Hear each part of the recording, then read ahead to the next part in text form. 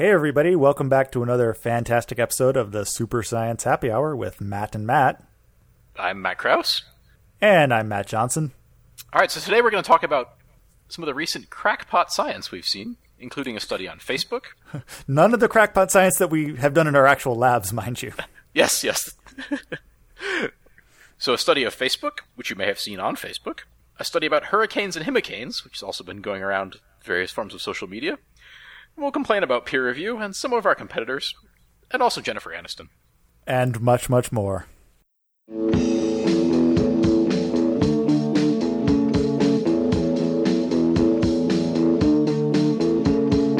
I am a scientist, I seek to understand me, all of my impurities and evils yet unknown. I am a journalist, I write to you to show you I am an incurable and nothing else behaves like me.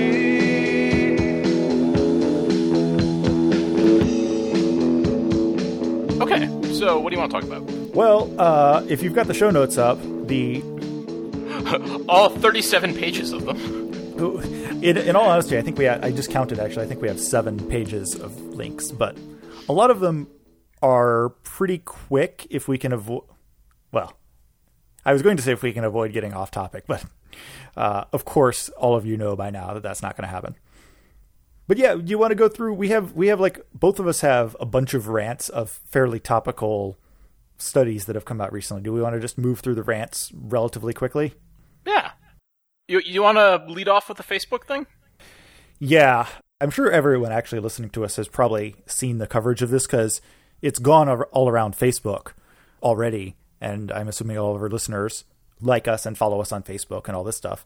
But, I mean, it's a pretty simple thing to talk about. Facebook just published a paper in the fairly prestigious journal PNAS, Proceedings of the National Academy of Sciences, where they basically, over a period of a week, about a year or two ago, I think it was in 2011 if I remember correctly, they manipulated the contents of people's timelines to include slightly more positive content or slightly more negative content, and then tracked how that affected their own posts over the following week or so.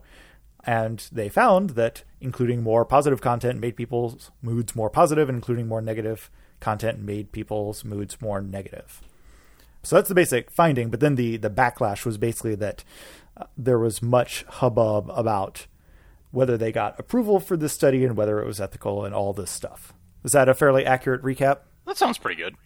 So I guess there are 3 different strands of outrage. So I'll take the easiest one first. Okay. The first, there's no effect. The effect size is minuscule. It's like, I think it's a Cohen's d of like 0.01. Well, in their defense, they only had 689,003 participants. So, Yeah, I mean, it's tough to get all that in. Yeah.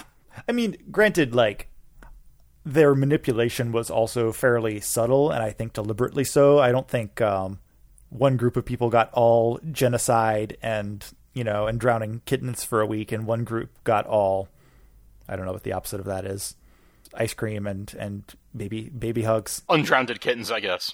Yeah. Yes, kittens miraculously returning from the dead in a non-zombie-like fashion. That would be the awesomest indicator variable ever. Yeah.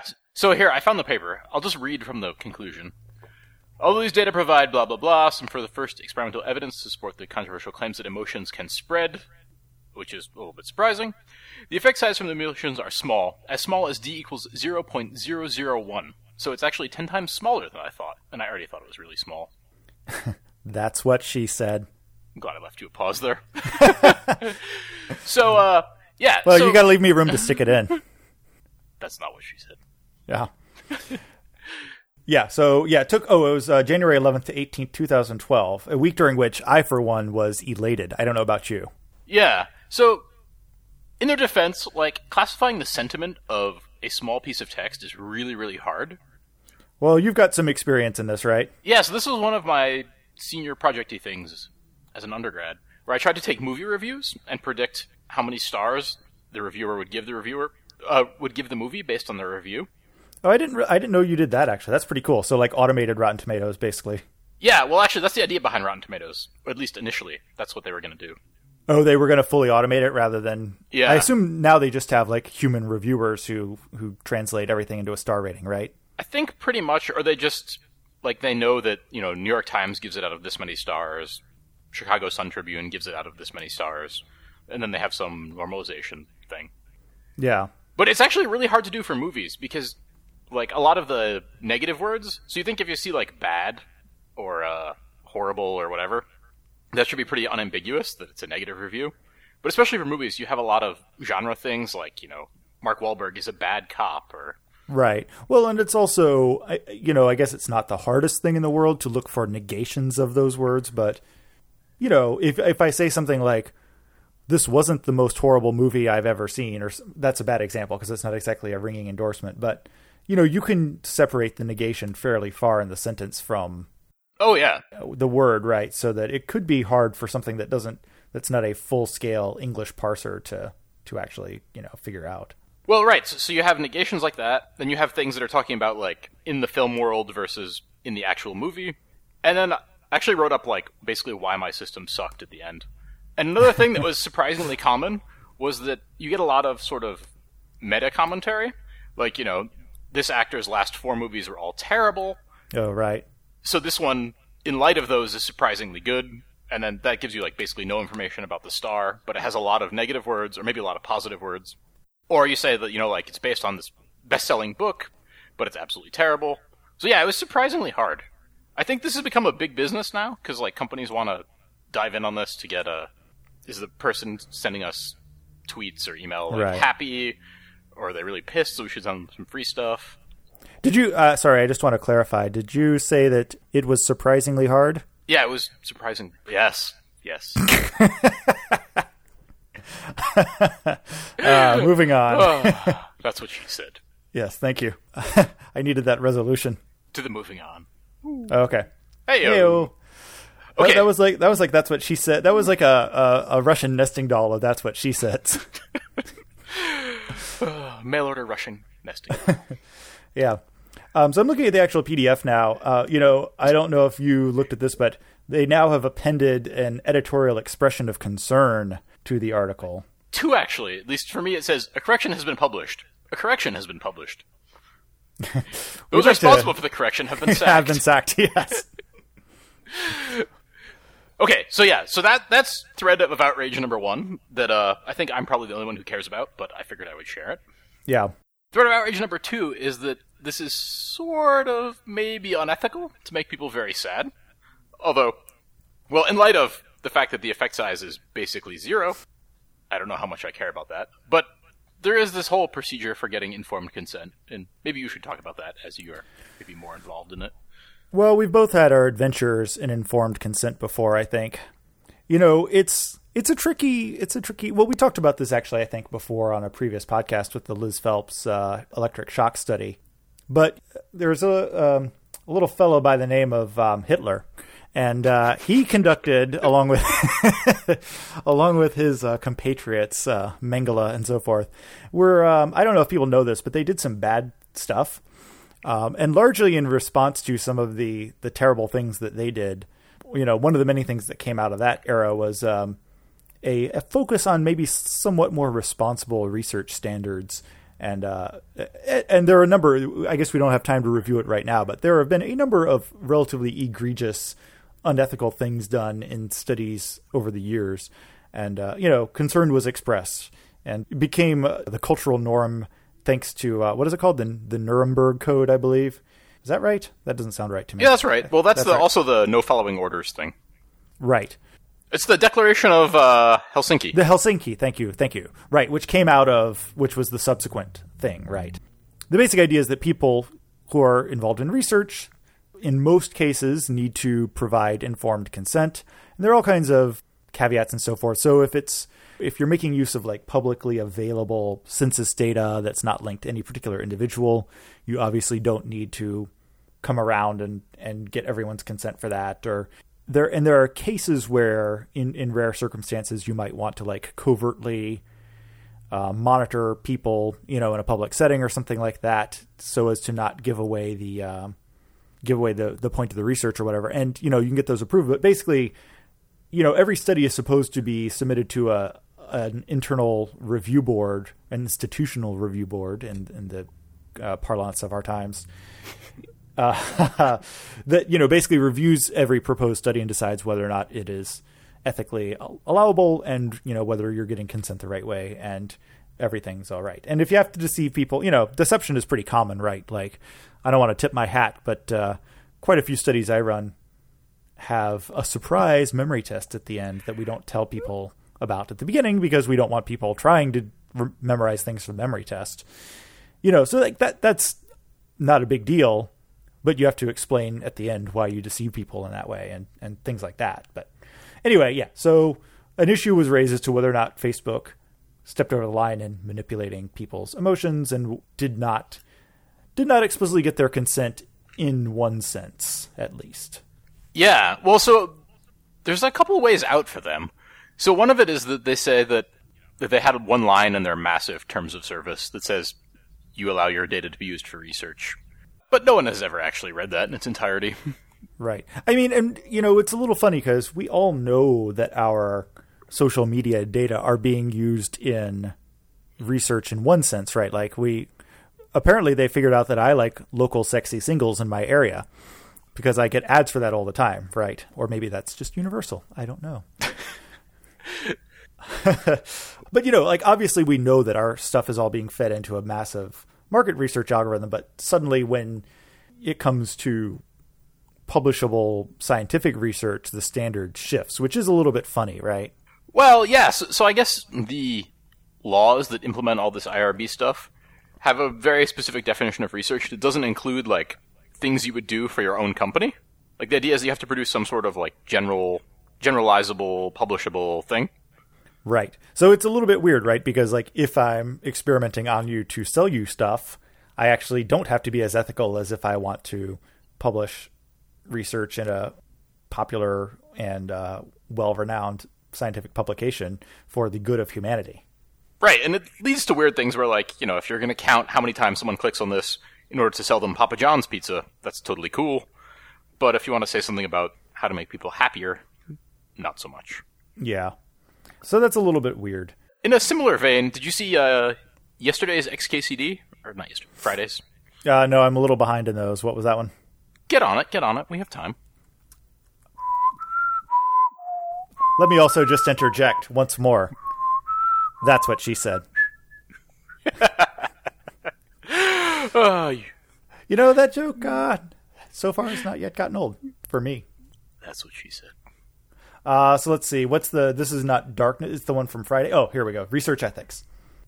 I guess we could just read it aloud.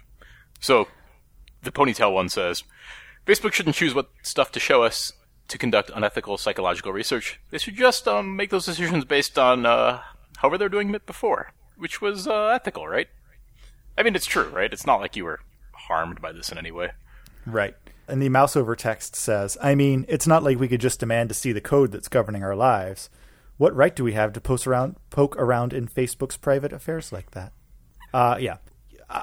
This is not my top concern. I think people probably overreacted a little bit. It probably went a little over viral. I'm still trying to look in the paper. Well, if you'd like to get to, yes, overreaction. So there's a third strain of outrage that's sort of floating around on the internet.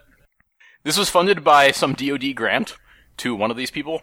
Okay, I didn't know this one, actually, yeah. And apparently, this is because the DoD is pure evil, and they're using it to manipulate our brains. Clearly. I mean, I guess I can say that I have taken DoD money on several occasions, and I am not trying to manipulate your brain. And, I mean, they made the internet. They fund all sorts of random things. Well, in a way, you are trying to manipulate brains. But I am now, that but way. Not yours. And not without consent. You're not going to come around sticking your electrodes in someone that doesn't know it's coming. I mean, the animals haven't signed anything, but, well, they know. They've made marks on things. I count the feces as signature. It is personally identifiable. It's true. He's just signing stuff all over the place. He signed the whole room. So this is related to absolutely nothing, but apparently anything that you sign as a check counts as a check. And there's a court case where a pissed off farmer... Wait, you can, like, write a check on any... Wait for it. Okay. So this farmer was really angry at having to pay something, and he wrote a check on the side of a cow. And it was eventually deemed to be a valid check, because, you know, it, like, signaled his intent to pay the debt, even if he was doing it in the most obnoxious and difficult to handle manner. That's going to be hard to get into the slot in the all-night ATM. Sounds like a challenge. It says I didn't fold it enough. Well, you know, and if that's the case, I guess you could pay your gratuity at a restaurant in a similar manner, and that would be cow tipping. I need to download a wave for that. All right, so I think that wraps up my rants about Facebook. Yeah, the only thing I wanted to... So, yeah, you know, that's just a little bit conspiracy theory-ish. So, in the end, I guess, what's our conclusion? Did they act unethically, or... I mean, I think it's true that this is not a big deal. It's not like, you know, what is it, the Tuskegee syphilis study where they claimed to be treating guys for syphilis. By the way, these were all African Americans. I think there were no white people harmed in this study, but plenty of non-white people. Please make it better. Yeah. Yeah. You know, and they were like, oh, yeah, we're totally treating your syphilis. And, you know, in fact, they were not, and just studying what happened to these people as they died from syphilis. So that was a very bad ethical violation. This is not, it's not like in a practical matter like that big of a deal, but I guess did we decide that they did or did not actually do a naughty? I think it's sort of on the edge. I think it's not a big deal. It's, you know, sort of like, I don't know, speeding or something. Probably shouldn't be done in an official capacity. But, I mean, the bigger scandal to me is that this paper is objectively terrible and shouldn't be in PNAS. Yeah. I mean, it's like just over the line from a null effect. And if they're taking null effects now, I have like a whole hard drive of things I need to send in. Right.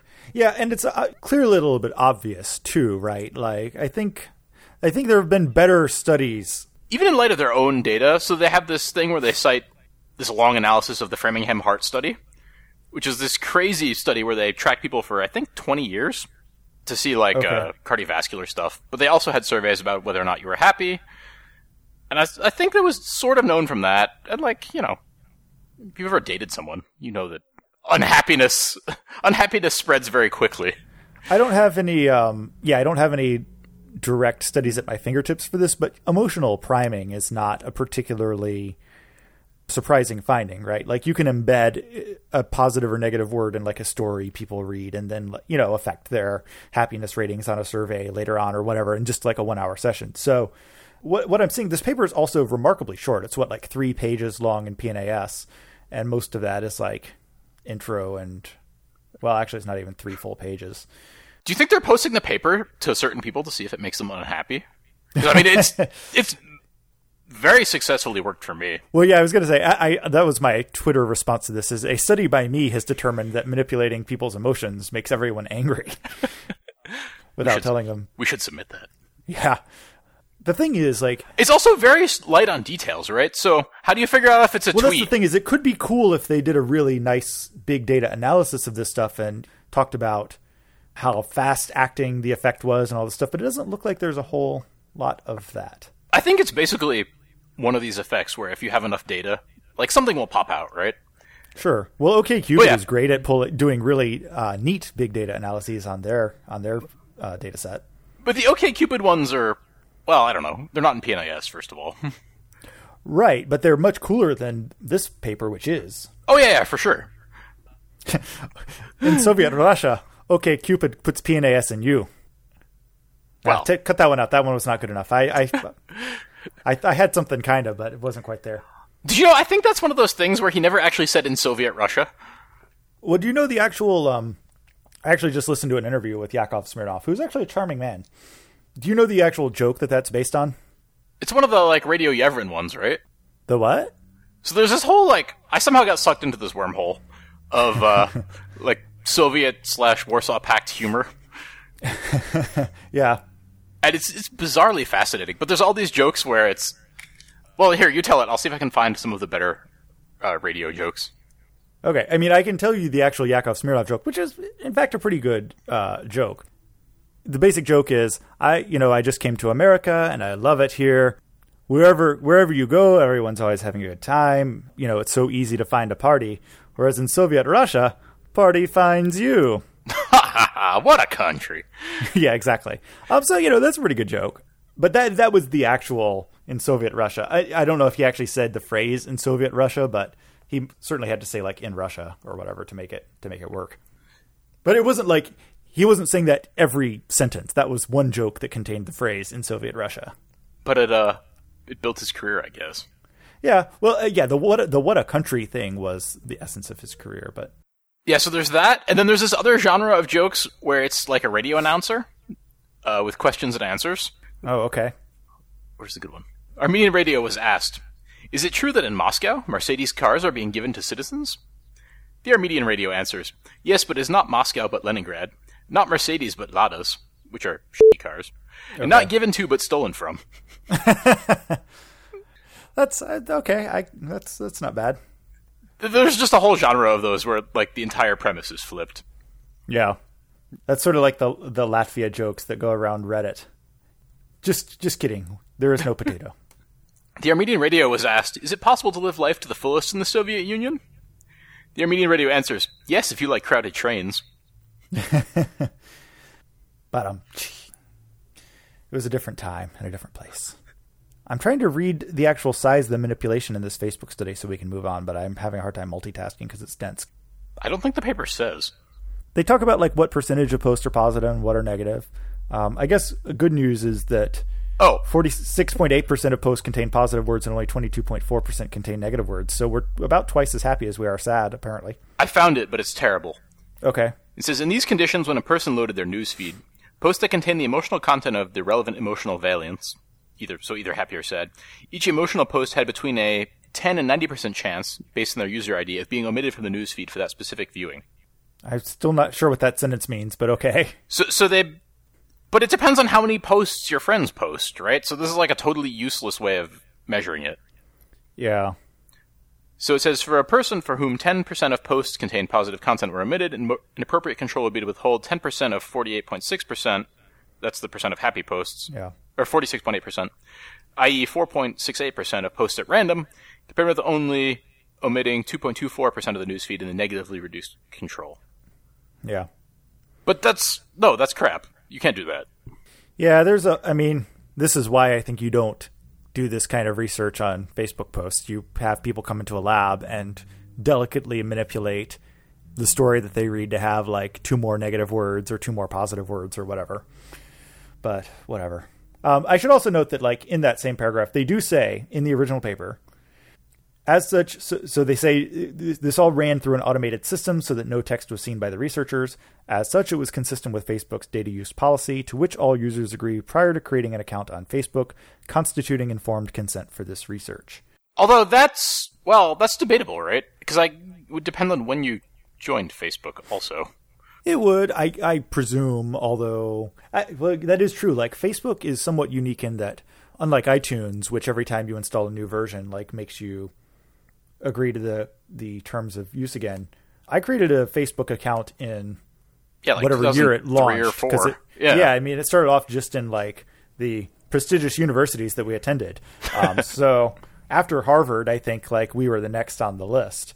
And I created one like, within months after when it first launched, about the same time I made my Friendster profile.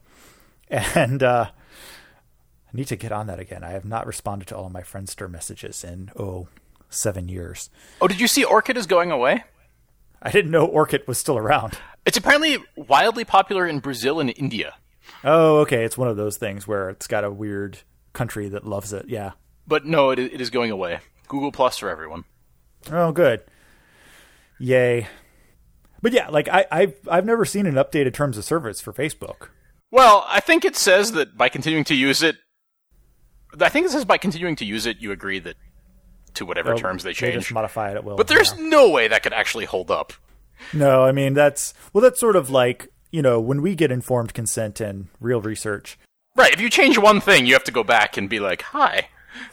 Well, not only that, and you also can't just like put the paper in front of the participant and be like, this just says some things, just sign it. Now, granted, like when you have participated in the same lab's experiments like 20 times, you probably don't read it that closely, but you have to kind of make a good faith effort to make the person understand what they're getting into. I always enjoyed it when you walked me through the consent form in excruciating detail. Yeah. Yes. Every time Krauss participated in one of my experiments, in case the IRB is listening, I made him read every word aloud to me twice. You actually did, and I could never make you crack up during it, which was disappointing. Yeah. But anyway, yeah, so that's the Facebook. I guess conclusion is meh. So the conclusion is, I don't like it. I would poke it with a stick. Yeah. Into the garbage. Anyway, yeah, it's not even the best example of that kind of finding, so poop on you, Facebook.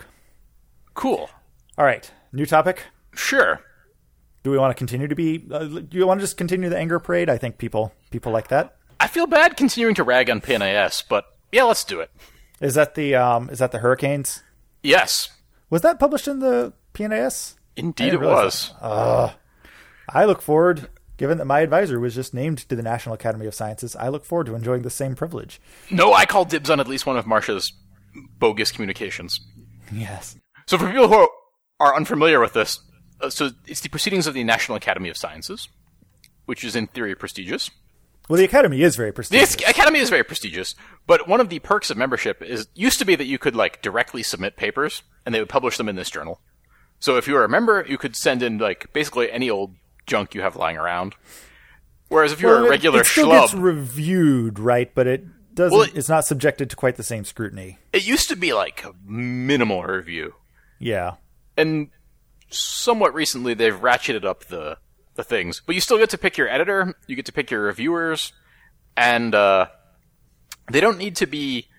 It's not like say when you send something to Nature, right? It goes out for reviews. If the reviews are bad, that's it. You're done.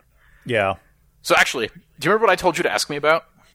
No, but I'm glad you remembered to ask you to talk about it. Butterfly sex? Oh, right, yes. So there was this expose in Nature News about basically PIs abusing their PNAS submission perks. Okay.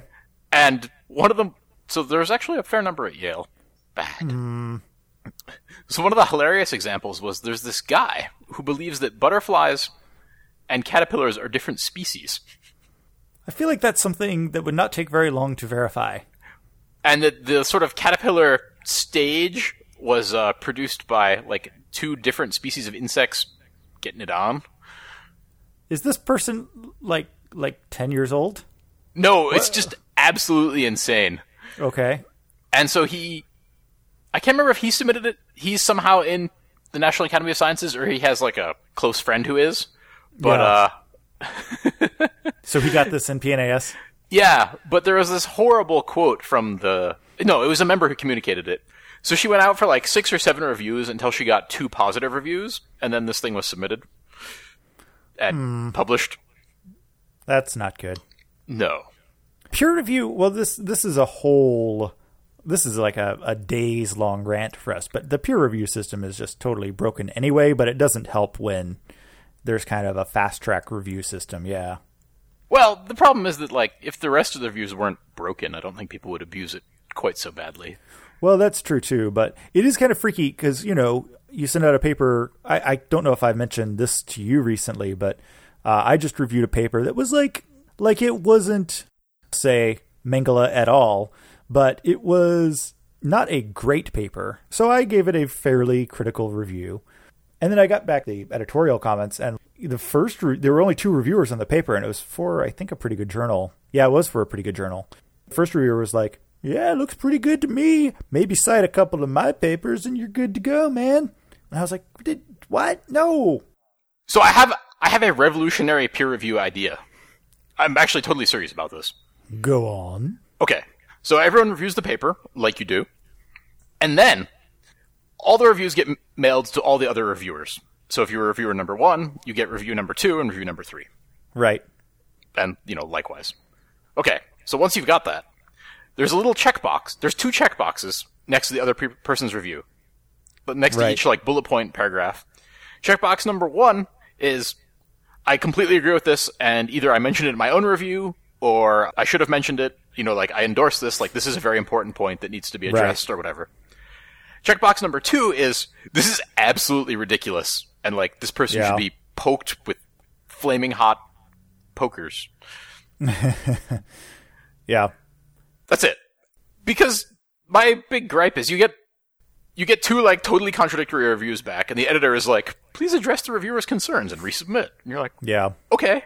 Well, that's the thing, is if you fight hard enough, eventually you can often overturn the less reasonable reviews. Not always, which is very frustrating. But yeah, oftentimes one reviewer is like, this is amazing, and another reviewer is like, this is complete garbage. And, it's hard to like, you're like, well, who's right? It's kind of 50-50 here, so I don't know. I don't know what to do about it, really, because 2 or 3 people reviewing something is still not enough to get a great consensus, especially if 1 or 2 of them are kind of cursory. And what often happens is you get like 1 or 2 that are kind of cursory in either a good or bad way, right? So you can be kind of cursory and be like, yeah, it looks all right. Or you can do the kind of cursory thing where you're like, I noticed that you use a lot of numbers in this article. Maybe some of them should be different numbers. Cursory and critical, I think, is the worst. And then there's like scathing and lengthy and critical. Yeah. Well, there's also this is not the thing I wanted to read review, which is impossible to address. You're like, okay, well, I will just rejigger my entire career to handle that for you, bud. I guess it's the statute of limitations has run out on the grant proposal. This is a little bit different, but the grant proposal you submitted for a monkey cell recording project, and the reviewer suggested that you perform. Well, what was the reviewer suggestion? Oh, that it would be better performed in fruit flies. Yeah, a little bit of a different research question. So the experiment involves tracking monkeys' eyes as they looked at scenes, and then training the monkey to push a lever when he saw certain things. All things that fruit flies totally do. Yeah, I don't even know if you could build a lever that a fruit fly could press. Flies have like a million eyes. I feel like there's an insult to be made. Never mind. You're pretty fly for a white guy. Oh, hey-o. Yeah. Go on. Sorry, I was interrupting you once again with tiny penis jokes. That was basically it. Yeah. So you did not do that experiment in a compound eye because that made no sense. But nonetheless. Oh yeah. Also, flies don't really make eye movements, which would be a small problem from recording from eye movement-related brain structures. Yeah, I'd say there's numerous, and also flies don't have those brain structures because flies don't have, well, a brain. Well, yeah, they have a brain of some sort. They have a ganglion, I suppose. I guess they have a brain, right? Yeah. They have the mushroom bodies. Mm-hmm. Well, you're not taking that setup? Come on. I made a smirking noise. Maybe it didn't come across. Anyway, so so peer review sucks and is broken. But the problem is like all the good solutions require you to spend more time on the reviews, and I don't have to do that many, but I still find it a burden. Well, I feel like my solution would add probably no more than 10 minutes to the average review. Yeah, re-review would be nice. Or if you could, I guess what I was going to say, like if there were a way to sort of request a counterpoint review specifically, but then I guess everyone would utilize that, so it wouldn't be that helpful. Well, I think you can if you go back and you're like, look, this person is clearly out of line. Like, I recently received a review where the reviewer said 3 times that I was making ad hominem attacks on a piece of algebra. Which is interesting, it not being a homonym. Yeah. Lacks the critical component of... Ad numerum? Yes. Numbers are people too, friend. All right. Well, anyway, getting back to the actual... Let me segue here. So you said that this bad PNAS paper was about butterflies, but let's say a butterfly were to flap its wings in Tokyo. I don't like where this is going, but okay. I was just going for like the whole then we get a hurricane in Florida, that kind of thing. Thank you, Malcolm. What was his name? Ian Malcolm. Not Malcolm Tucker. Never mind. So going from butterflies to hurricanes in a somewhat more direct fashion. This also went around all over the place, so I suspect a lot of our listeners have heard this study already. But do you want to do the recap on this one? Sorry, I didn't know where you were going with that. Oh, that's where we were originally going with the PNAS discussion, because that's where this was, sure. Right? So here's another paper we hate from PNAS. The shtick is kind of interesting. So it's from these guys at Princeton. Oh, wait, no, I take that back. They're from... Illinois and Arizona State, yeah. Yeah, including an actual statistician, which is a little disheartening. And so they claim that hurricanes that are given... So as you may know, hurricanes are named. So you have like Hurricane Andrew and Hurricane Sandy or whatever. So they're alphabetical, and the names alternate between male and female names, I think, depending on the year. I thought it was every other hurricane got a different gender name, but I'll look that up while you continue. Okay. This paper claims that hurricanes with female names are much more deadly than hurricanes with male names, even after you correct for, the size of the storm or whatever. Right. And they claim that laboratory experiments indicate that this is because hurricane names lead to gender-based expectations about the severity. That is, a male hurricane is thought to be meaner than a female hurricane. And so people are like, oh, Hurricane Sandy, I'm going to get drunk in my yard. She sounds pretty and nice. Whereas when it's Hurricane Sean, people are like, oh, that sounds like a dude's name. We better book it. Right. And yeah, so that's the alleged shtick of this paper. But sort of like the Facebook paper, it's just horribly, horribly flawed. Yeah. Well, so just to interject before we go any further, I think it's what I said. So in 2013, our storms were Tropical Storm Andrea, Tropical Storm Barry. Some of these sound more threatening than others, it's true. Tropical Storm Chantal, Tropical Storm Dorian. That one just seemed like it never went away. Tropical Storm Aaron, Tropical Storm Fernand, Tropical Storm Gabrielle, and so forth. And then the not uninterestingly named Tropical Depression 8. I don't know what... Oh, I guess that one didn't... I guess depressions don't get named. No, it's got a... Well, I don't know. Because then that was followed by Hurricane Umberto, Hurricane Ingrid. So I guess, hurricanes and tropical storms get named. Anyway, so it goes alphabetically and seems to alternate by gender. And, all right, so lest you think that you're getting sort of the press release version where everything is oversold, the actual title of this paper is Female Hurricanes Are Deadlier Than Male Hurricanes. Full stop. Yeah. Before we go on to say why this is true, my solution to this when I first read this is to just name every hurricane with a terrible name like Hurricane Skeletor or Hurricane Voldemort and just make them all horrendously scary. Well, that's sort of the author's policy prescription, is that it should be named, like, the name should be... Hurricane Destructotron. Yeah. And, I mean, I kind of like this idea where you could sort of taper things around people's existing biases to make them do stuff, right? Right. There's a whole book about this called Nudge, where I think it's Cass Surstein? Yeah, I don't know this one. This sounds like a Malcolm Gladwell type title, but hopefully a more scientifically rigorous... Yeah, well, it's sort of... Well, Blink, blink, nudge, nudge. Yeah, pretty much. Oh, that would be a good critique. But his idea is, you could set up like I wasn't defaults. sure if I liked the tipping point, but as I read on, I was like, well, okay, I liked it. Never mind. Blink, blink. Tipping point. Yeah, I got it. It took me 10,000 hours to... Never mind. That's another piece of something. Monkey signature, as I will call it from now on. I don't. Yeah. Well, we can. Malcolm Gladwell's a topic for another time. I think. We've kind of discussed him offline.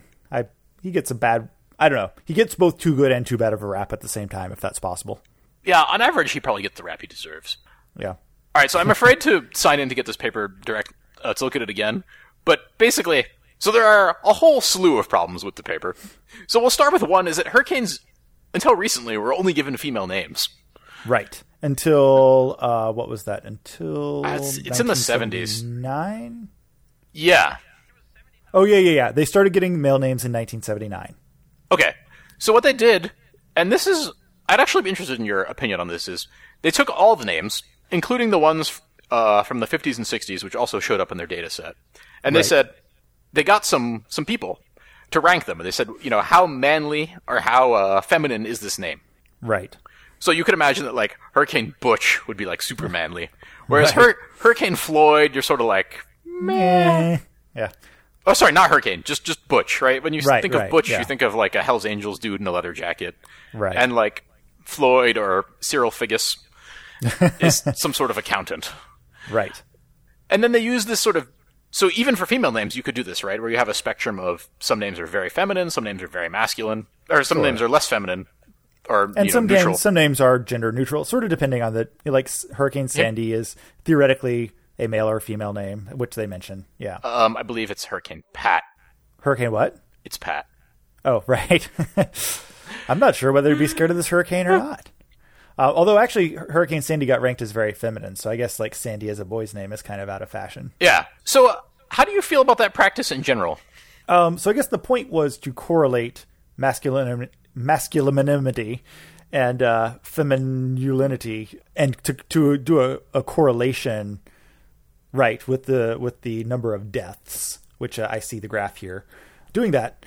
And in theory, that sort of makes sense, except if you look at the distribution of the masculine femininity, it's pretty bimodal, right? Yes. Like all the male names are clustered right over there by 2. All the female names are clustered right over there by 11. This scale apparently goes to 11. It's one butcher. it's one more. Is it one butcher or one daintier? It's one femininier. It's actually, I'm looking at the richarddawkins.net blog post, so I think this is their analysis, not the original papers. But yeah, the femalist name, as they call it, goes to 11. But yeah, there's only like 4 data points that are between 4 and 7, which is the middle of the range. And so, from a statistical point of view, as you well know, like if you want to do a correlation, which is so you could do like a correlation or you could do like a t-test, right? Whereas a t-test kind of measures 2 discrete differences between 2 discrete groups, whereas correlation measures like a continuous variation. But if your data don't have a lot of meaningful variation in the middle, there's no difference, right? Yep. There's not enough of a difference between doing those things. Oh yeah, for sure. So anyway, yeah. So I think there's really no point in that if there's not a lot of variation in the masculinity and femininity of your names, which there wasn't. So there's also, this is also a whopping confound, is that, so these storms are going back to, I think the mid-50s, but the genderedness of the names was rated by college kids, like current college kids. Oh, like current college kids, yeah, who probably have never heard some of the names used in the 50s before at all. So there's one, I don't even know how to say it. It's like Ione. It's a Greek name. Oh, like Ione Sky from Say Anything? Yeah. And so that one got rated as fairly masculine. And the mom the mom of Anne/Egg in Arrested Development. In real life or on the show? On the show. She played Pastor Veal's wife. Oh. Whereas Pastor Veal was played by what's-his-face from Firefly. The guy who died. Shut up! Spoiler alert! There's a statute of limitations on spoilers, and it's certainly 10 years. Okay, fine. Wash, I think was his name, yeah. What's his... Adam Baldwin, right? No, that's Jane. His real name is... Or not. Adam. I thought it was Adam. No, completely orthogonal to this. Have you seen that movie? Alan. It's Alan Tudyk. Alan Tudyk, yeah. A.k.a. Pirate Steve, also. Yes. Have you seen that movie he was in? What was it called? The kind of horror movie? No. Someone versus Evil. Tucker and Dale versus Evil. Oh, no, Netflix keeps pushing that on me. It's quite good. I was surprised by, like, it was one of those things that Reddit went all nuts about, but, and I was like, how good could this be, really? And the answer is quite good, actually. All right, I'll check it out. Yeah, add it to your queue. Anyway. So continuing my rant, right? So the names were not rated by people with the same sort of gender norms.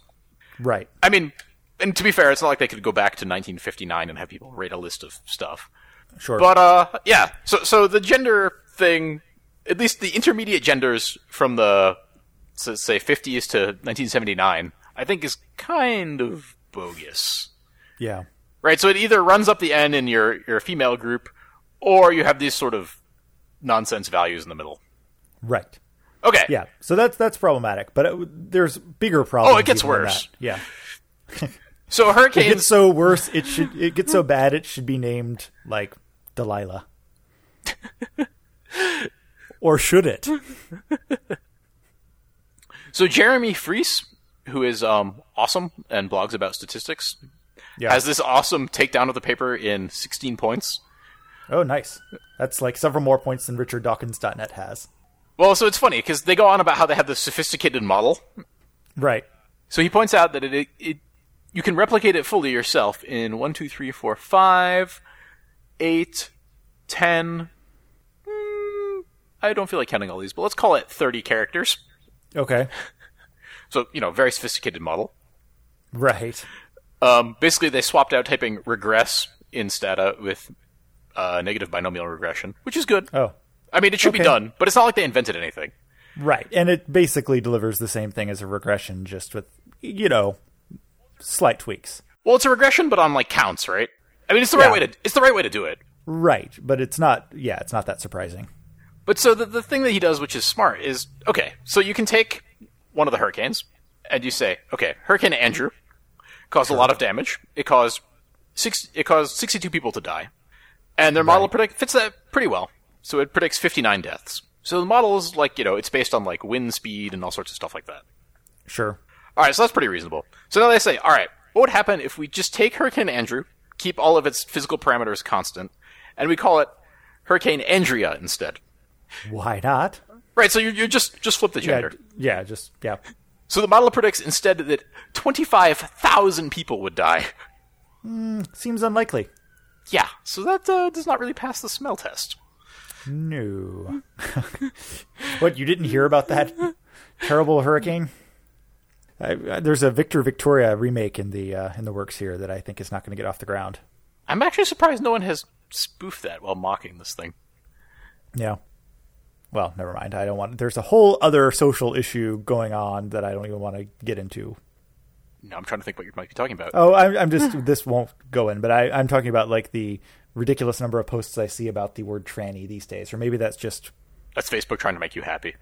I think that's Facebook trying to change me in some way or another.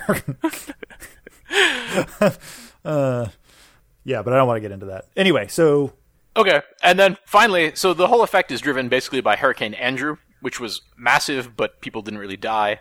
In Diane, which killed a lot of people, mostly because it was in 1955, before we had, like, safety codes and stuff. Yeah. So if you take those two hurricanes out, the entire model falls apart. Well, and also it looks like if you take out Hurricane Sandy alone, it kind of kills the model, too. Oh, yes, Sandy kills the model pretty well. If you just use the data from when there were both boy and girl hurricanes, that kills the paper. Yeah. In fact, I think it makes the relationship slightly go the other way. It does. It flips. It completely it not only changes the magnitude, but it flips the sign. Whoops. Yeah. So basically, it's a terrible paper. Yeah. So there's basically nothing to it. Yeah. The only good thing to come out of it is all the critiques which have talked about the hurricane study, which is spelled HER-icane. Yeah, I was wondering if we were going to get through this discussion without a hurricane discussion, but yeah. Meh. Meh. Meh. Yeah. Okay. Yeah. So that's the end of my ranting. Let's talk about something happy. 13-year-old Ukrainian boys? You ever been in a Turkish prison, Johnson? I like to watch movies about gladiators.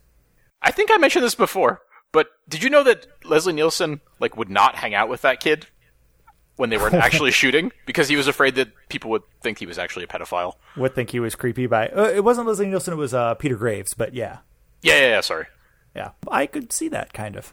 And apparently, years later, he apologized to the kid and was like, sorry, I just was trying to keep things... Just trying to keep it above ground. Exactly. Yeah. So this is, I think everyone's already heard about, so we could just give our quick gloss on it. The whole thing that went around and then the backlash went around, just like these last two studies, where they claimed that a computer program has passed the Turing test for the first time, with the caveat that that's with... So the Turing test, in extreme brief, is basically Alan Turing's proposal that one way that we could measure when we've developed real artificial intelligence is if you basically have people type messages back and forth to either a human being or a machine, and if the people can't tell whether or not the respondent is the human or the machine, then obviously you've got a sufficiently good artificial intelligence that you can't tell the difference anymore when you don't get to be in the room with it, seeing who's typing to you. So it was claimed that we have achieved that, and of course we have not. Do you have anything to add to that so far? Well, I mean, many things. So first of all, I don't quite get the fascination with the Turing test, because no one who actually does AI seems to give a shit about it. Right? It's like, Turing initially proposed it as like a thought experiment. Actually, do you know the initial Turing test, which is not the Turing test you're thinking of? No, I do not. Please elaborate. So the initial Turing test was that he had a man and a woman, and the man had to pretend to be a woman and vice versa. Shades of Hurricane Andrea. Look at my stagecraft. It's all coming back.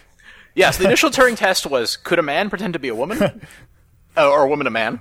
And then, could a computer pretend to be a man as well as a woman could pretend to be a man, or vice versa. Oh, look at me. I never listen and never take out the garbage. Well, I mean... That's what I'm imagining is, I just want to talk about my feelings. I just like to sit around and scratch myself and watch basketball. Dude. Yeah. But in the context, you can see that he's just sort of like spinballing, like, maybe someday a computer will be this smart. It's not like he's like, okay, so here is the procedure. We will have 2 computers, which do not really exist yet. Right, yeah, it's clear. It's one of those things to just make you think. It's like if you wanted to say that Schrodinger's like life work was he would go to the pound and he would get some cats and put them in a box. Yes. Then he would go to Home Depot and get some poison. Schrodinger was not an actual cat, probabilistic cat genocide person. Yeah, Mrs. Schrodinger was not like, Jesus Christ, Erwin. You really got to clean out the garage. What is with all these boxes of dead cats? Well, they wouldn't be boxes of dead cats if you didn't keep opening them.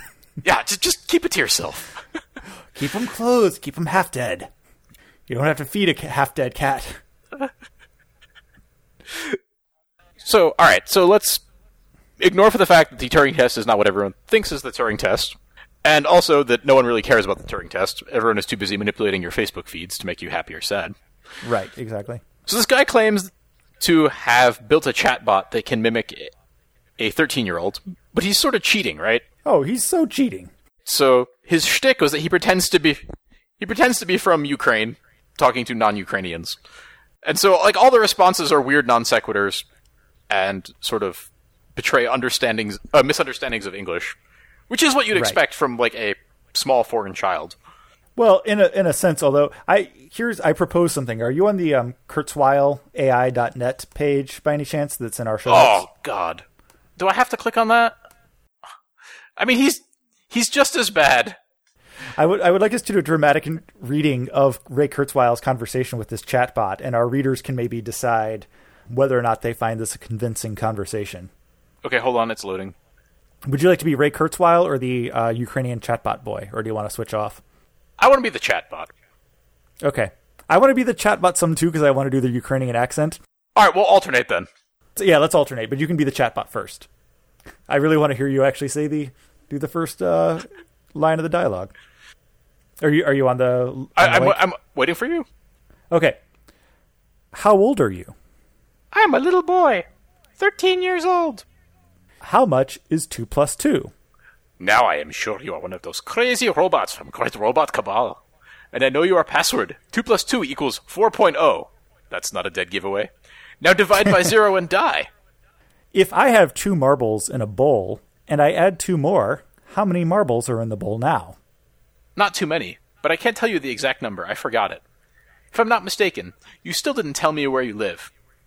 Capital O, capital R. It's a secret? Smiley face. I live in the capital of the United States. Do you know where that is? Every nerd knows that the capital of the United States is Washington. False, it is Washington, All right, you want to DC. switch off? I want to be a Ukrainian boy now. Okay, I'll do the questions. Question. I live in the capital of a country that built the Great Wall.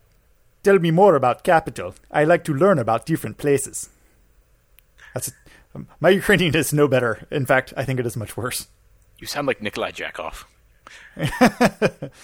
Question. How old were you when you started to wear glasses? No, I was not. How can you think so?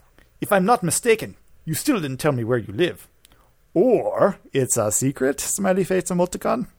Question. I did tell you where I live. I told you several times. Do you remember? Oh, damn. Poor confused cyborg you are. Those malicious robots erased your memory. You don't remember your dwelling place. Do you remember at least your serial number? That's actually fairly funny. It's just weird. In Soviet Russia. The sort of aggressive counterattack, no, you're the robot, doesn't make any sense to me. Well, yeah, it's sort of methinks the algorithm doth protest too much. Yeah. That's the perfect way of putting it. Yeah, also it's just dumb, right? Like. Also, how dumb is the judge? There's clearly, so 3 times in this, 1-page transcript, it says capital O, capital R, it's a secret question mark smiley face. Yeah. Well, I don't know if you noticed this, but also I think 33% of the judges being fooled was somehow claimed to be enough. The majority of the judges were not fooled. And I'm assuming the remaining ones did not talk to this thing very long or did not really try that hard to make it give away its secrets. It's honestly not much better than, like, Eliza. No, I don't think it is any better than Eliza. Which, do you want to explain what Eliza was while I read up on this other thing? Eliza was just this, it was this chatbot like this one, but it was intended to be a therapist. So it would just ask you, like, very vague, open-ended questions, like, so how do you feel about noun you previously mentioned? Yeah.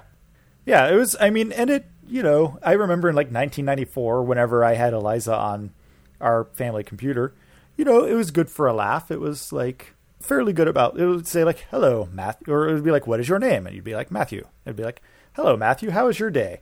And I'd be like, oh, it was all right. Tell me why it was all right. You know, it passes for the first few sentences. Yeah, I mean... But it's not very smart. It's not like drawing on world knowledge or anything like that. It's just repeating things, and it knows how to rephrase things as a question sometimes. Oh god, I hadn't realized Kevin Warwick was involved in this. Oh, yeah, so Jesus. he's the guy that is claiming this. Oh, he's the guy who made it? Oh, that explains so much. Wait a minute. No, wait. Yeah, I believe this is the guy. Yeah. Yes, it is Professor Kevin Warwick, who apparently has a long history of making ridiculous claims. So he had, I think it was like a Bluetooth? No. He had something implanted in his arm that does like absolutely nothing. I think it's like an RFID chip. Oh, yeah. And so, you know, he can control doors and stuff like this. And he claims this makes him a cyborg. But it just makes him an idiot because he's going to get an infection in it. And then he had some other thing where he made a big deal about, like, inventing deep brain stimulation. But it's just like, hey, we're going to do some control theory and adjust someone else's deep brain stimulator. Yeah. And he's working on this. He also is in charge of this EU thing about, like, whether robots should have rights. And, he's just a crackpot. Yeah. Well, so the only thing, so speaking of crackpots, you were initially resistant to going on this page because it's Ray Kurzweil's webpage, who is I don't know how you get this job title, but he's a futurist. I think you just make a business card that says futurist. Yeah. And you write it in like invisible ink, and then like a day later it shows up, so you look like you predicted the future. Actually, that would be genius. Cool. I totally want to give out business cards that slowly reveal, like, hire this guy. Yes. Oh, God. All right. I have a new project. There is something in that. Yeah. Write that down. Patent it quickly. But no, so the only thing that I wanted to mention is, so Ray Kurzweil also is full of ridiculous claims, but his ridiculous claims are usually predictions about the future that are unverifiable because it's, you know, currently the present and not the future, which is a good way to make predictions. But in his book, in his 2004 book, the one thing that he got right about the future is that there would be premature announcements like this. So he has this like long-standing bet with another guy about whether or not a computer program would pass the Turing test by 2029. And of course, like a relatively intelligent person, they actually do specify what they mean by that. But anyway, in his book, he talks about how 10 years ago, he said that, yeah, a bunch of people would be like, oh, look, I found a machine that passed the Turing test. And this would come out every, you know, once in a while. And by the time that there was consensus that the Turing test had been passed, the actual threshold would have been a long time ago, but it would be basically have been mired in a long string of ridiculous claims that weren't the actual thing, and the actual thing would have just kind of been mushed up in there with all the bad press. Yep. And so, in that regard, congratulations, Ray Kurzweil. You have predicted the future. I mean, yeah, even... All right, so given his, like, I like his optimism, but it's just so over the top. Yeah. He's like I don't know, like a Hare Krishna of science. Fortunately, he has never confronted me in an airport, but yeah. But, all right, so I'm reading an excerpt from his book on his webpage, and it says, simply defining machine and human, for example, was not a straightforward matter. Really? Machine? Okay, maybe. Maybe you have some, like, thing that tries to emulate a human, or there's a human somewhere in the loop. But really, you can't define human?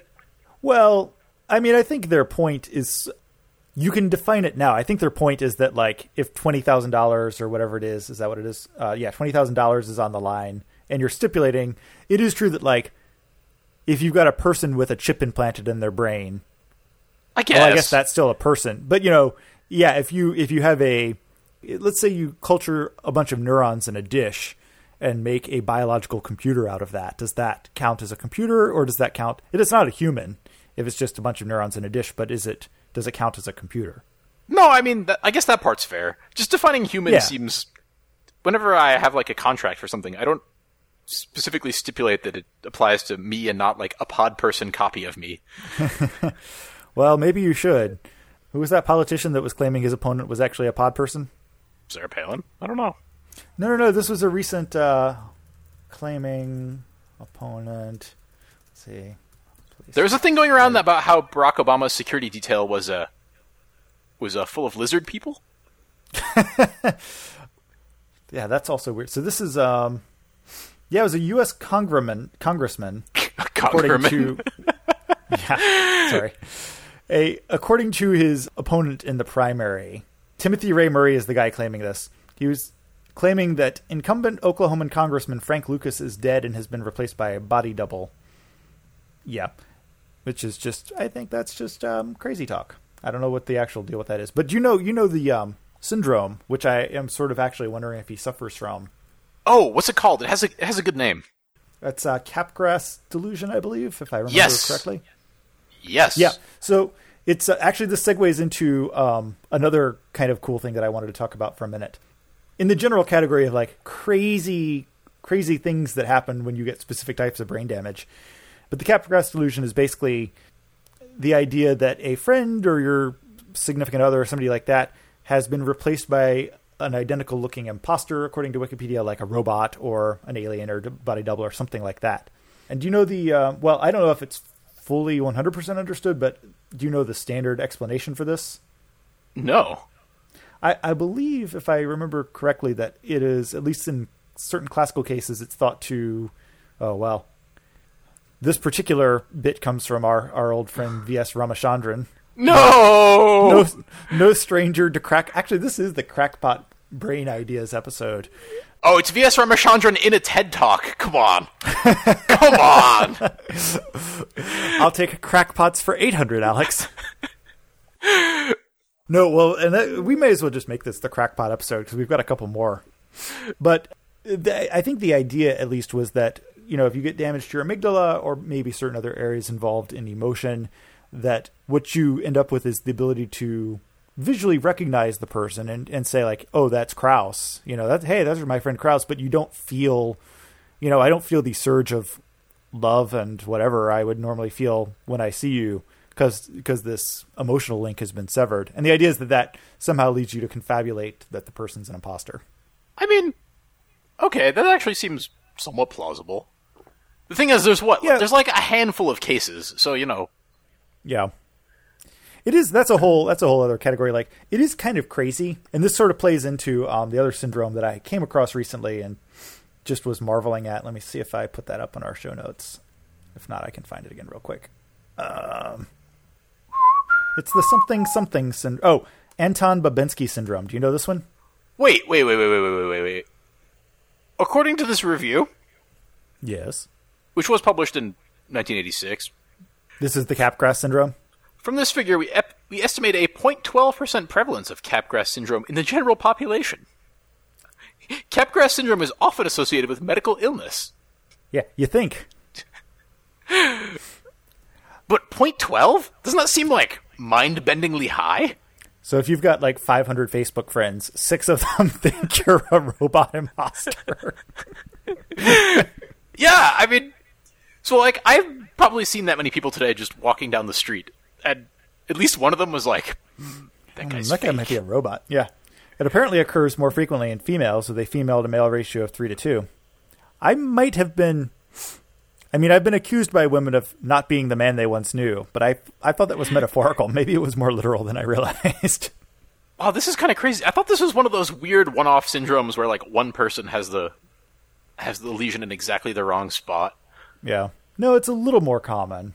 There are indicators that Capgras syndrome occurs in as many as 20 to 30% of patients with Alzheimer's disease.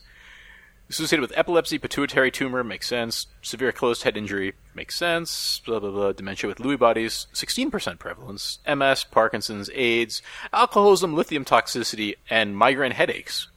Oh, now I'm getting a little worried. Yeah. I know some people with some of those later ones. Yeah, I had a wicked headache the other day. It's really me, Kraus. Regardless of If the Skype makes me sound a little robotic, I swear it's still me. I know it's just Facebook messing with me. Yeah. Have you All ever of your read... friends are robots. So this has been on the top of my to-read list for ages. You've read The Three Christs of Ypsilanti? No. So this is tying everything back together again. Horribly unethical, but also kind of amazing. So they took 3 mental patients who had delusions that they were Jesus Christ. Yeah. And they put them together in the same ward and were just like, work it out. It can't be all of you. Pick one. Yeah, so it's from the 60s, mental hospital in Michigan. 3 patients, Clyde Benson, Joseph Castle, and Leon Gabor. Wait, no, it's a different one. Okay. Yeah, gotta be. Also, you can tell this is old because we're naming the patients. Yeah. We'll call them patients JC1, JC2, and JC3. I don't know. So, about 30 years later, he decided that maybe this was not a cool thing to do, either theologically or scientifically. But, I don't know. It sounds cool. There's so many inappropriate jokes I want to make. I think I'm going to withhold most of them. Oh, there's a PDF of it online. I'm totally reading this later. Well, some of them involve 3 people being crucified simultaneously. Well, so basically... Sending out Barabbas. So they basically decided that either... This is according to the Wikipedia summary, because I haven't actually read it. But, that the other 2 were nuts, which is shockingly non-introspective, or that they were dead, or that they were operated by machines. So you get sort of the whole spectrum of delusions. Okay.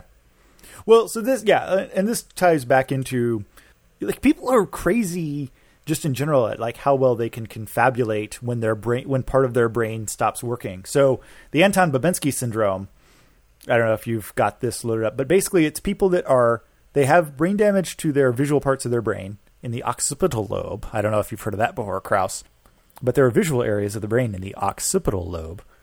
And, if you get damage, that was sarcasm. So people who get, certain types of brain damage are cortically blind. They can't process visual input anymore, but affirm, in the words of Wikipedia, often quite adamantly and in the face of clear evidence of their blindness, that they are capable of seeing. Which, it doesn't have a lot of details, but I imagine this is one of the most horrible, but also, kind of hilarious syndromes to have, because I don't know how someone confabulates around the fact that they keep walking into walls. Yeah, that's really weird. But people they just claim that they can see, when in fact, they cannot see.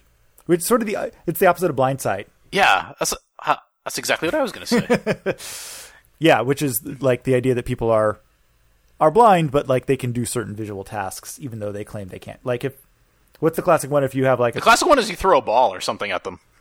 Yeah, if you throw a ball, they'll catch it. Or if you have to like put a piece of paper, or like I think if you tell people to like reach out and grab something, they'll be like, I can't grab it. I can't even see it. You're just like, yeah, just pick a place, and then they reach right for it. Yeah, but this is the opposite, and people just claim they can see. It's sort of like the other kind of crazy one that's in the Ramachandran book is, if somebody, what is it? If sometimes people will like have an arm that's paralyzed. I think it's that. Yeah, if you're paralyzed in your arm, but you still have the arm. Okay. Sometimes people will wake up and like see this arm in their bed. Oh, and like freak out. They'll freak out and they're like, there's this person's arm in my bed. And sometimes they'll like just throw themselves out of bed because they'll be like, it's some dead arm in my bed. Because they can't feel it anymore. So they see it, but they can't. There's like no feedback from that arm to their brain. And they somehow confabulate that into being like, that's someone else's arm. That's not my arm. I could see that actually. I can't find any good case reports for Anton Babinski. There's one with a child, but I mean, children are weird. Yeah. That's crazy. But obviously it's brain damage, so like it doesn't have to be that logical, but you would think that if you see the arm coming out of your shoulder and follow it all the way down, that you would go like, oh, I'm paralyzed, not, oh, that's someone else's arm. But well, the Babinski thing must include like some frontal component, right? Yeah, I'm not sure actually. The problem is that this is all neuropsych stuff, which usually involves like pretty widespread damage, right? Yeah. So it gets really hard to kind of trace. It's easier now with MRI, I guess, but in a lot of the classic cases, it's sort of hard to tell, like a lot of stuff gets damaged. So the classic description of this is inadvertently hilarious. this is not only because the patient ordinarily does not volunteer the information that he has become blind, but furthermore he misleads the entourage by behaving and talking as though he were sighted. Attention is aroused, however, when the patient is found to collide with pieces of furniture, to fall over objects, and to experience difficulty in finding his way around. He may try to walk through a wall or through a closed door on his way from one room to the other. Suspicion is still further alerted when he begins to describe people and objects around him, which, as a matter of fact, are not there at all. The immortal words of MacDonald Crichtley, people. That would arouse my suspicion. When someone fell down the stairs.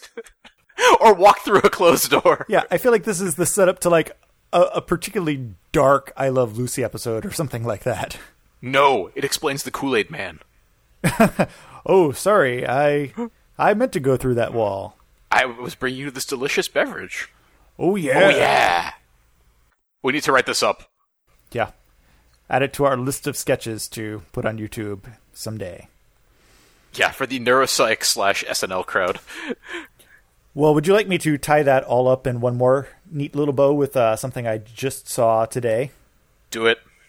When I say the words Christoph Koch and Francis Crick, how do you react? I might not be my blood pressure probably just went up about 20 points. Yeah, this is it's crackpot night here at the Super Science Happy Hour. Are we sure it's not pronounced differently? Well, I won't do my Christoph Koch impression tonight, but he sounds pretty much exactly like Arnold Schwarzenegger, circa like 1989. By the way, Christoph Koch, if you're listening, we deeply respect your work, and we will take jobs at the institutions you work at. But well, the thing is, like, some of it is very good, right? Like, no, they do really good research. It just some of it sounds kind of crazy. Oh, speaking of, did I tell you the review I got that's related to him? No. About Brad Pitt? Oh, yes, but you should tell our audience.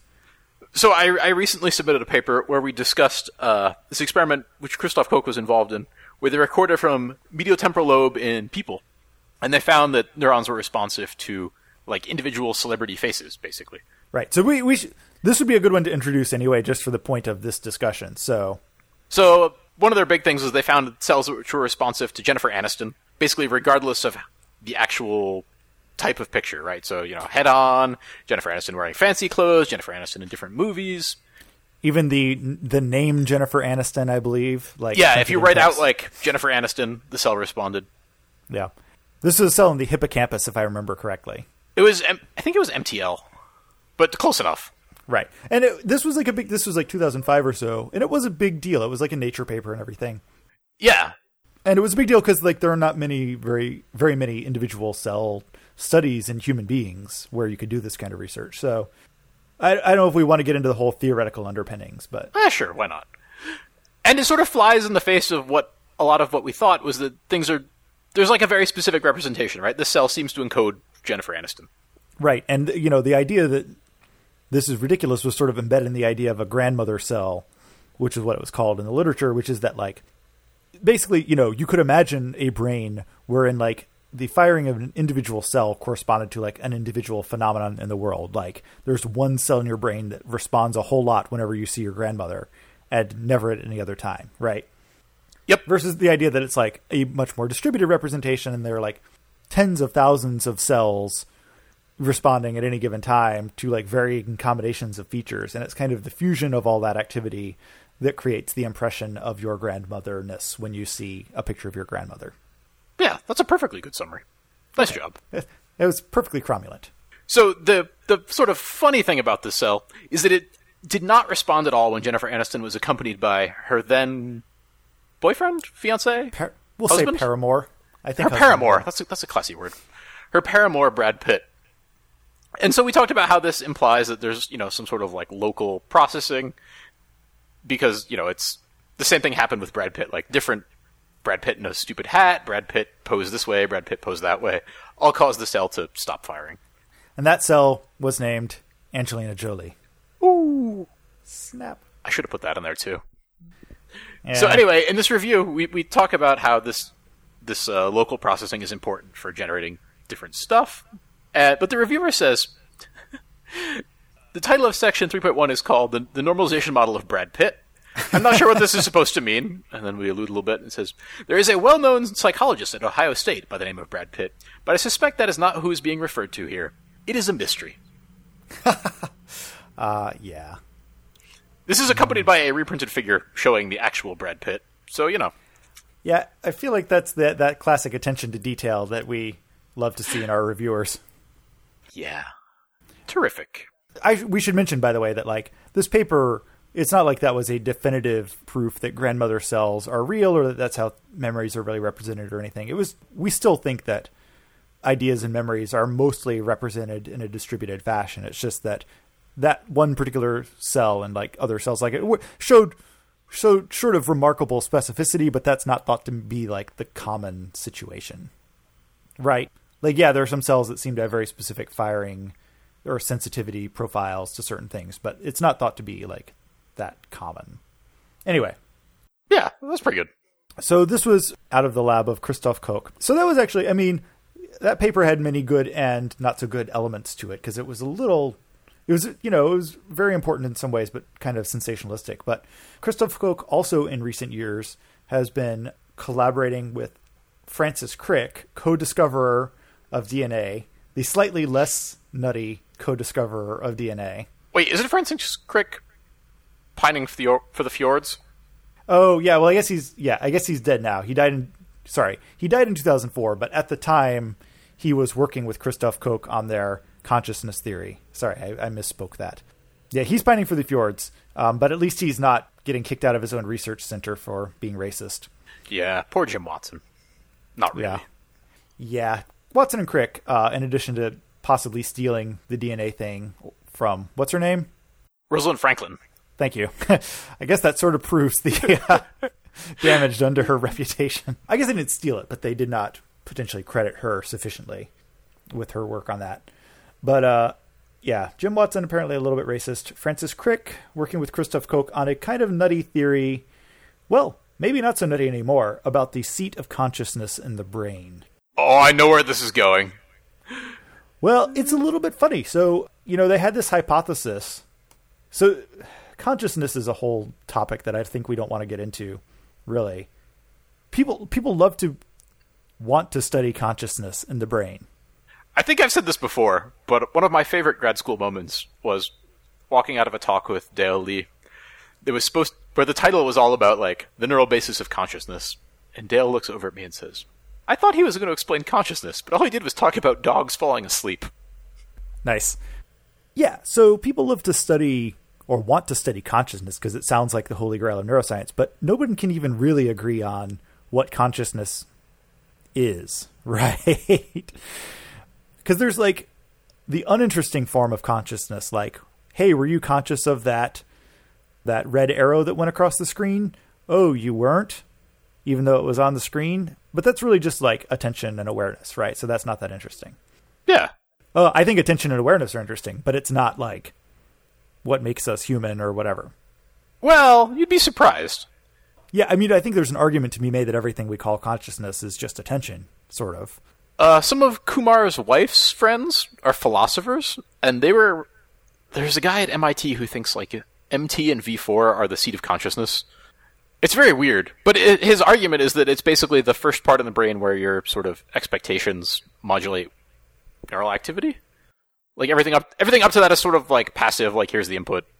Yes and no, right? I mean, you can modulate the other areas, just not as much. Well, yeah.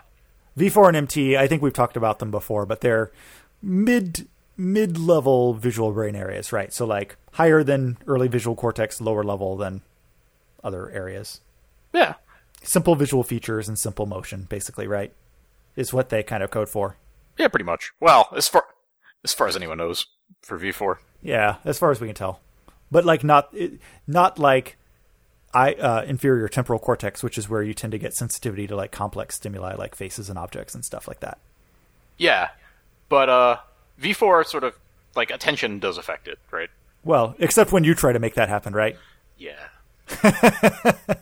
Except when Krauss studies it, in which case all consciousness and awareness goes away. Take that, Christoph Koch. Yeah. So there's that form of consciousness, like you're aware, and then there's like consciousness like awake or asleep. But again, we kind of understand how that works. to a first approximation. And I don't think that's what people often mean when they talk about consciousness also, right? I feel like, I mean, that's the question, right? Like, what do people mean by consciousness? Yeah. Well, so I finally finished reading the article. In many ways, I think the attention stuff is more interesting. Like, this is just like an on-off switch. Well, yes. I mean, what is interesting about it is now I've not read the actual paper, disclaimer, but from this coverage, I mean, the kind of interesting thing is, so basically, Christoph Koch and Francis Crick had what seemed like kind of the kooky hypothesis before Francis Crick died, that the seat of consciousness was this weird little brain area called the claustrum, which, as I recall, we had a very hard time finding in our neuroanatomy class and getting points for finding it. But it's this weird little kind of stripe of gray matter kind of deep within the brain that doesn't really like show up on neuroimaging stuff because it's not very big. We don't know what it does. That's more than fair. The title of this article is, in fact, "What is the function of the claustrum?" Right. That was their old paper, right? Or is it this paper? This is the old paper. But yeah. Many people working on the brain have heard of the claustrum. It was known to Ramon Cajal, but very few have any idea of what it does. Well, we still don't really, right? Like, you never see it pop up in research articles. I mean, I every once in a while I'll see like a little blip of activity in something, but... The next citation here is to John Searle. So, my blood pressure is like through the roof at this point. I actually don't know much about him. The Chinese room dude? Oh, Searle. Yeah, sorry, I just didn't hear it right. Yeah, well, let's not even get into whether or not the Chinese room is conscious, because that's like a Turing test for anger. Actually, maybe we should just see at one point my head actually pops off. I mean, we can't go any longer, so we can't get into John Searle's Chinese room. That's what she said. Oh, snap. So it is kind of weird, but anyway, so in this recent finding, they actually got some... So their argument before was based on the fact that, like, it doesn't really seem to do anything, but maybe that's because it does, like, everything, and it seems to be, like, widely connected to other brain areas, so maybe what it does is kind of, like, integrate all that information into the unified experience of the world that we might refer to as consciousness. Is that a fairly good summary? Yeah. So, like... It's hard to describe, but like we do feel like there is this conscious awareness of our internal and external world that is different from just the sum of all of the sensory inputs that we have, right? Because we understand how the individual sensory inputs work pretty well, but not how like you put it all together, I guess. Yeah, no, that's fair. So anyway, that was their hypothesis, but everyone was like, yeah, whatever, seat of consciousness, claustrum, sure thing, guys. But anyway, so now they seem to have found, Christoph Koch and presumably the zombified corpse of Francis Crick have found, they had a patient who had for epilepsy had a series of electrodes, embedded in her brain to help treat her epilepsy. And this was the same case with the Jennifer Aniston cell, right? This was an epilepsy patient? Yeah. Was this yeah, this was epilepsy. Yeah, so, in epilepsy, like, basically, you often insert a whole bunch of electrodes deep in people's brains to record where the seizures are coming from and then potentially to, like, stimulate the brain to try to counter the seizures, essentially. But you can also use them for research while you're doing that, right? So, well, no, it's not even counter, right? So they basically find the part that starts the seizures and then scoop it out. Well, yeah. But I guess, you can also stimulate, right? I guess they don't really... They don't usually, though. I guess they don't usually, yeah. But anyway, in this case, they did stimulate. They had the electrodes in here, so they did stimulate her electrode in her claustrum. And basically, what they found is that, like, it just sort of shut off her awareness of the world. Like, she kept breathing. She appeared to stay awake, but just kind of, like, stared into... It kind of seems... To me, it sounds like they gave her an absent seizure, almost. Yeah, it sort of reads like that. Where you kind of just drift off and like zone out for a few seconds and then, well, actually, I didn't see this. Like, similar brainwaves occur during epileptic seizure. Oh, wait. This may have gotten freakishly small-worldy. I almost worked for this guy. Kubasi? I think so. Crazy. He tried to lure me to stay in D.C. Yeah! Wow. I should have stayed in D.C. Yeah, well, you could have. Yeah, it could have been in this paper.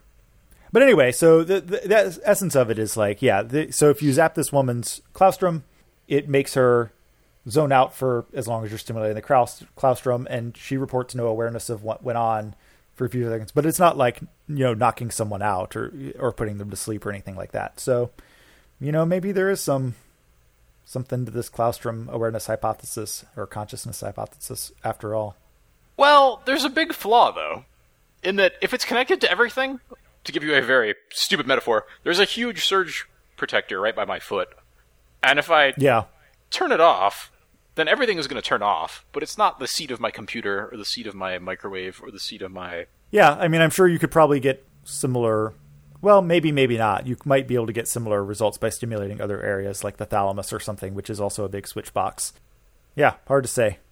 Wait, maybe this is a different Mohammed KOU something who does epilepsy. It's crazy. No. It's at George Washington University, right? Yeah. I think it's him. Yeah. Anyway, so I don't have a whole lot to say about that except, well, maybe the claustrum does do something after all and not just frustrate neuroanatomy students. It must do something. Yeah. All right, so we're at an hour 48 of recording. Yeah, so shall we wrap this up? So, thank you, everyone, for listening to this latest episode of the Super Science Happy Hour with Matt and Matt. Sorry it took us so long, by the way. Let's call this Season 2, Episode 1. Well... That explains the writer's strike. Yes. Yeah, we weren't sure if NBC was going to renew us, but we just got picked up by Yahoo, so it's all good. 6 seasons and a faculty position. Yay. No, how about 2 seasons in a faculty position? Yeah. How about 0 more seasons and a faculty position? Yeah, so we'll try to be a little brisker. I think we're kind of both out of the mire of crap that has been afflicting us, hopefully, and it's summer vacation now, and maybe we'll be more prompt. We'll see. Yeah, I know, we say that every time, but we should invent a penalty. Like, what's my penalty if I don't get this episode up within a week? Do we need to invent, like, a swear jar? I need to pay you, like, $1 every day I don't post the episode? No, it doesn't seem terribly fair. Yeah, we need some way of enforcing this, but whatever. I will read a recent paper by Christoph Koch. Oh, boy. In the original accented Austrian. Yes. Austrian or German, I forget which. Anyway, all right, well, yes, you should all tell all of your friends about us. 6 seasons and tenure. There we go. Yay. I was going to say you should visit us on our various social media platforms. Right. We are on Facebook. Just search for Super Science Happy Hour. We are SSHHMM on Twitter, SSHHPHO. Our website is sshhmm.wordpress.com. You can go there for show notes, although at the time of this speaking, the show notes for the previous episodes still aren't posted, but usually they will be up in a semi-timely fashion. And what other social networks are there? A couple of our episodes are on YouTube. We'll try to get a few more up. And you can find us on iTunes, of course, or wherever fine podcasts are sold. I think that's about it. Yeah, I think that's most of our media presence. And if you want, you can donate to the Buy Us Some Better Microphones Fund. And if you are Squarespace, please sponsor us. If you're not Squarespace, please sponsor us. Yeah, you're also welcome to sponsor us. Is there anything we won't advertise? Tenure track cognitive neuroscience positions? Yeah, we'll keep those for ourselves. Yeah, we'll address them on a case-by-case basis. If you have something... We'll pass those along in lots of 3 or more. Right. Yeah, if you have something morally questionable you'd like to advertise and other podcasts have rejected you, give us a shot. All right. Anything? I think that's about it. All right. Well, thanks again, folks, for joining us. All right. See you next time. Bye.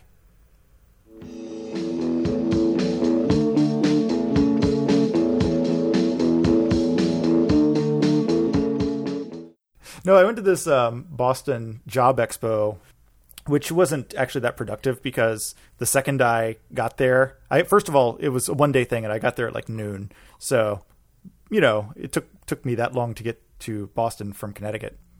And then I ran into our pal, Dr. Shari Wiseman, the instant I walked in. And she was like, hey, we're going to lunch. You want to come? So that burned off most of the rest of the day's session before I had to leave.